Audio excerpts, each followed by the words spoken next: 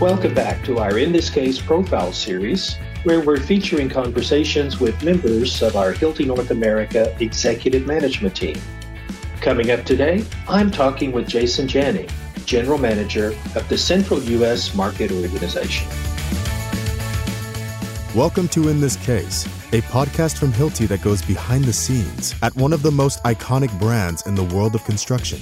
We'll talk to the people who make it all happen and ask them who, how, what if, and of course, why. Here's your host, Farron Bennett. Jason Janning, thanks for being with us. Great to be with you, Farron. You have a 25-year career in management, leadership, and team building. What was your goal and objective coming out of university? Yeah, Farron, I was one of those unusual kids who actually knew exactly what he wanted to do. I was steered toward engineering school by my parents. I went to Vanderbilt, and I knew that I wanted to do engineering, study engineering, learn about that and how machines work. I'm a mechanical engineer, but I knew that I wanted to parlay that pretty quickly into a business career. So my plan coming out of high school was to get an engineering degree, which I did, work for a few years at a great company, which I did, and then go to business school full time, which I did. And I won't claim to have been visionary enough as a high schooler to go beyond that, but that was kind of the 5 to 6 year plan when I graduated from high school. I know our listeners will be interested in hearing a bit about your career before Hilti, and we'll get into that in just a couple of minutes. But first, how did you and Hilti connect about 8 years ago? I was at Danaher at the time, and my career was going very well, and a persistent recruiter from a very good company contacted me, and this individual had done a very good job understanding what a person like me might be interested in. And he convinced me to come meet with him in the Chicago office, which I did. I prepared for. I didn't know very much about Hilti, but I was starting to be a little bit curious about what my next career step might be. So I went down and this introductory meeting, which was essentially a screening interview, also involved the office head of this global recruiting company. And about 20 minutes into the meeting, the office head got up and left the room. And I figured, okay, well, that didn't go very well. About 5-6 minutes later, he walked back in with a piece of scratch paper, and he interrupted his colleague, and he handed me this paper, said, these are 3 dates. I need you to pick one of these dates and fly down to Tulsa, Oklahoma. I'd like you to meet with Carrie Everett. And I said, okay, well, that's kind of going fast, but okay. And a few weeks later, I found myself in the lobby of our then headquarters, now operating center in Tulsa. I met Carrie Everett, and I spent the better part of 5 hours with a combination of him, our HR head at the time, Keith Kirk also, who was in the training department and gave me a tour.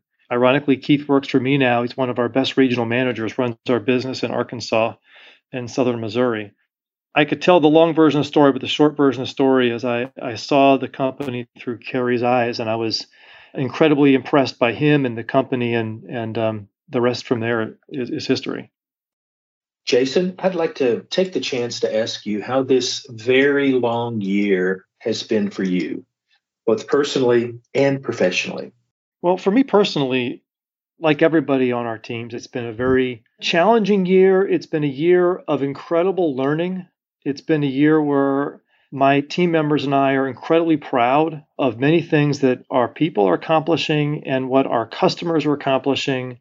Thankfully, I have a very healthy family, and we've been able to get through this together. We've spent more time together than we're used to because I haven't been traveling and our kids have been home. Thankfully, they're now back in school, which I really appreciate all of our educators for making that possible. But it has been a very interesting year for lots of reasons. And one of them is how it's caused, I think, a lot of people to reevaluate their priorities and reappreciate what's important to them and who's important to them, and to slow down a little bit and understand what's important in life, and maybe to take a few things less for granted. Absolutely. What about the 600 team members in your Central U.S. Market Organization? How has this year affected them and your customers? Well, I'll start with our customers. They're incredible because in most every place, the decision-making governmental authorities made the determination that construction is a vital industry. So our contractors, our customers had the ability to continue working. They had a lot of challenges, and they really, as an industry, rose up to the challenges. They put a lot of processes and equipment and steps in place to protect their employees, to keep work going, to keep jobs vibrant, which is really important for their companies, for the projects that they work on, for their own customers, and for the local economies. So I've always been incredibly impressed, and anybody who has commented on how our business has performed this year, they have to know that all the credit belongs to our customers because they have just done a wonderful job keeping their businesses moving forward. And our job is to serve them as best we can. And yeah, the people of Emo Central have been very impacted by this, some very deeply touched by this horrible disease. Many of our people are also very impacted by the real vivid realization of the inequality in our society as well. It's impossible to think about 2020 without thinking about how front and center, as it should be, this very important topic is. And so our people have been touched by the disease. We have some team members who have lost loved ones, which is horrible. And we have many team members who have experienced a lot of pain because of the inequities that this year has highlighted. And in our family, we have this expression, 2020 sucks. It does suck. We're looking forward to this year being behind us and hoping the best for the future. But what we've been able to, as a company in my organization, accomplish this year has been because of really great work by our customers and the people of Emo Central. I'm proud of the work they've done to support those customers and keeping their businesses going forward. Jason, back in the summer, you joined about 100 other Dallas Regional Chamber leaders in signing a declaration publicly committing to lead the change to pursue racial justice and equity for all. How is this going? As a result of the Dallas Regional Chamber making that statement, we have commissioned a DE&I council across the full board of the Dallas Regional Chamber. And there are 4 different subcommittees of that. One of those is diversity and leadership. And I've raised my hand, and I serve as one of the 3 co-chairs of that subcommittee. The 2 other leaders are very vibrant, excellent executives in our community that I'm proud to serve with. And what's interesting about this, Farron, is I don't know the answer. And this is a really hard set of problems. And I'm not accustomed to going into a project where I don't have a beat on the answer. And this one, we don't know the answer. We're going to convene a number of very smart and very committed business leaders on this work stream alone to get ideas, introduce ourselves to each other, and set a course for a lengthy piece of work. This is not a 1-month project. This is thankfully not a flash in the pan. This is a permanent realization that we have a big problem that we have to address as a society. And that is true in North Texas, that's true across the great state, and that's true across our country and even more broadly our world.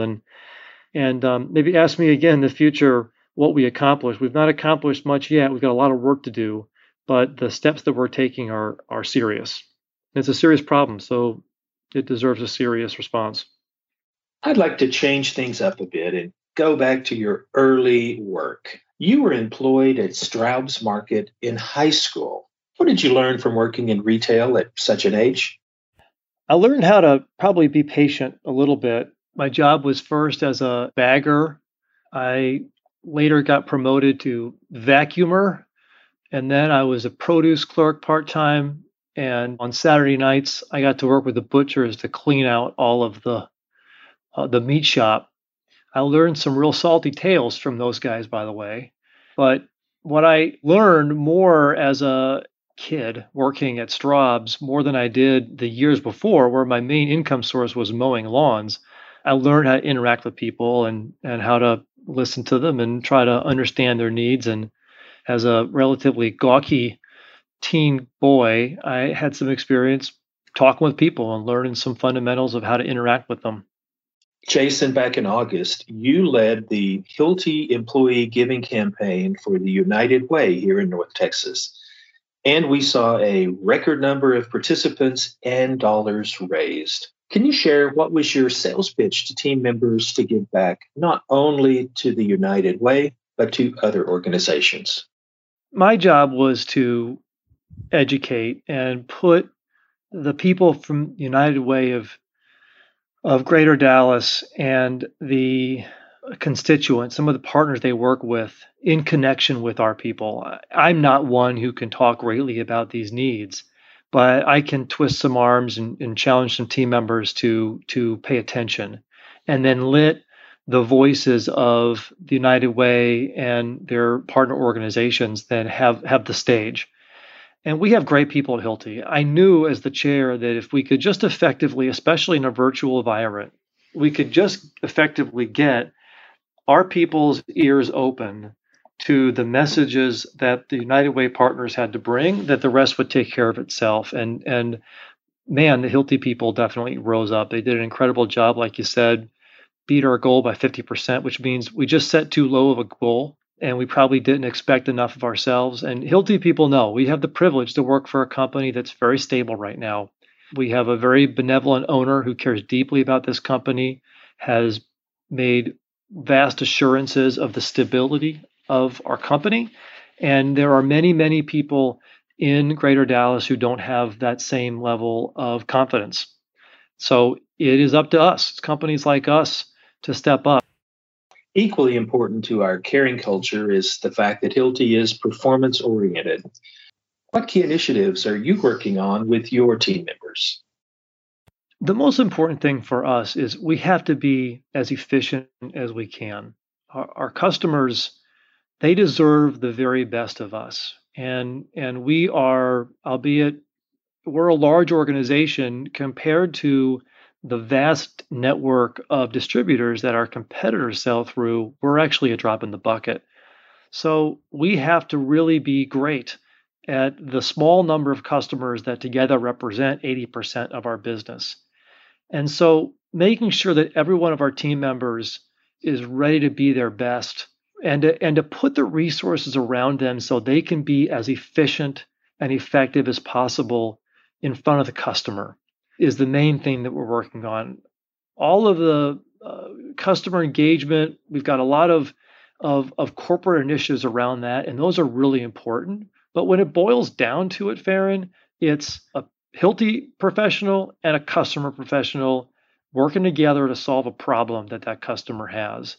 And is our team member confident in, trained in, knowledgeable in the services, the products, all the resources that she has available to bring to bear to help the customer solve the problem, or isn't she? And my job is to make sure that she is confident, that she is knowledgeable, that she can bring all those amazing resources to bear for that customer. And that's what drives this customer loyalty metric that we call customer engagement.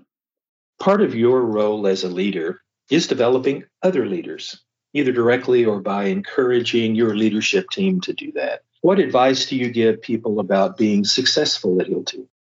There's two things there. One is, as an individual, you've got to submit yourself to the curiosity, and you've got to care about the other person enough to listen.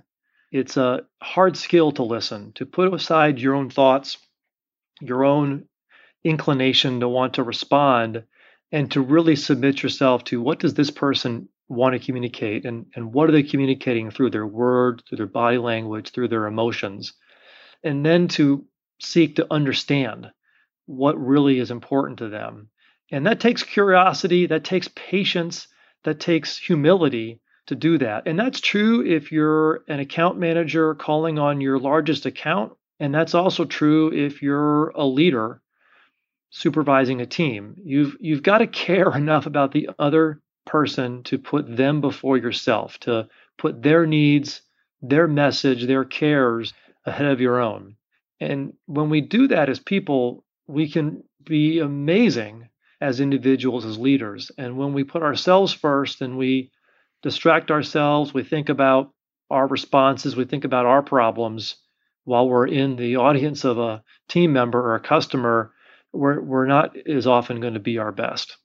Jason, I'm not going to ask you where you see yourself in 5 years. That's a discussion between you and your boss. But I would like your insight on where you see Hilti as a company in 5 years. We have to become a more service and technology-oriented business. We've always been a mechanical, electrical, but also chemical technology company. The innovations that we've brought are remarkable, and we should all be proud of the ways that we've changed job sites in the physical world. The problem, Farron, is that there's really no industry left on Earth that is as inefficient or as untouched by technological revolution as construction. And it's a miracle every day that our customers do such an incredible job building buildings despite all the forces that go against them. And we have to get better at helping customers break through in digital technology. We have to, therefore, bring our sales teams, which are vast in number, and they're largely the way that our customers know us is through that man or woman in their red truck. We have to equip those team members to really be bringing software and services and solutions to their customers. We're going to still sell incredible TE hammer drills. We're going to be in the chemical anchor business for a very long time, but that's not going to get us to double the size of the business in the US and Canada. We're only going to get there if we really bring our organization along as a partner to add value in building information management, for example, or asset tracking, things that can incredibly reduce the waste that permeates almost every job site. Well, it's time for the lightning round. 5 quick questions and your answers. First, what is your favorite city in the world and why? Southlake, Texas, Farron. That's where the people I love the most live. It's a small town that's roughly equidistant from both Fort Worth and Dallas. Top-rated school district in the whole state, and a wonderful place to live. What one character trait do you admire most in other people? Authenticity. Being confident enough in who you are to be open about that and reveal yourself to others. What's the best piece of advice you have ever been given? Do your job. Do your job really well. And let the people around you that you work for be shepherds of your career and let them help you make your steps forward. But whatever progress you make in your career, it's fundamentally going to come down to how well you do in your job. If you could pick one superpower, what would that be? Speed reading. I love reading. I read as much and as broadly as I can, but I'm a really slow reader. And if I could have any one superpower, it would be the ability to read a book, a newspaper, a magazine, cover to cover very quickly. And lastly, what profession other than what you're doing right now would you like to do most? I'd be a race car driver because it's competitive, it's exciting, it involves going to see different challenges on different tracks in different cities. All those guys and gals are all handsome. They all look good. So driving a shiny race car would be a lot of fun. Jason Janning, General Manager, Central Market Organization. Thanks for the conversation on In This Case. In This Case is a production of Hilti North America. To give us feedback, ask a question, or share an idea for a future podcast, email hiltidirect@hilti.com.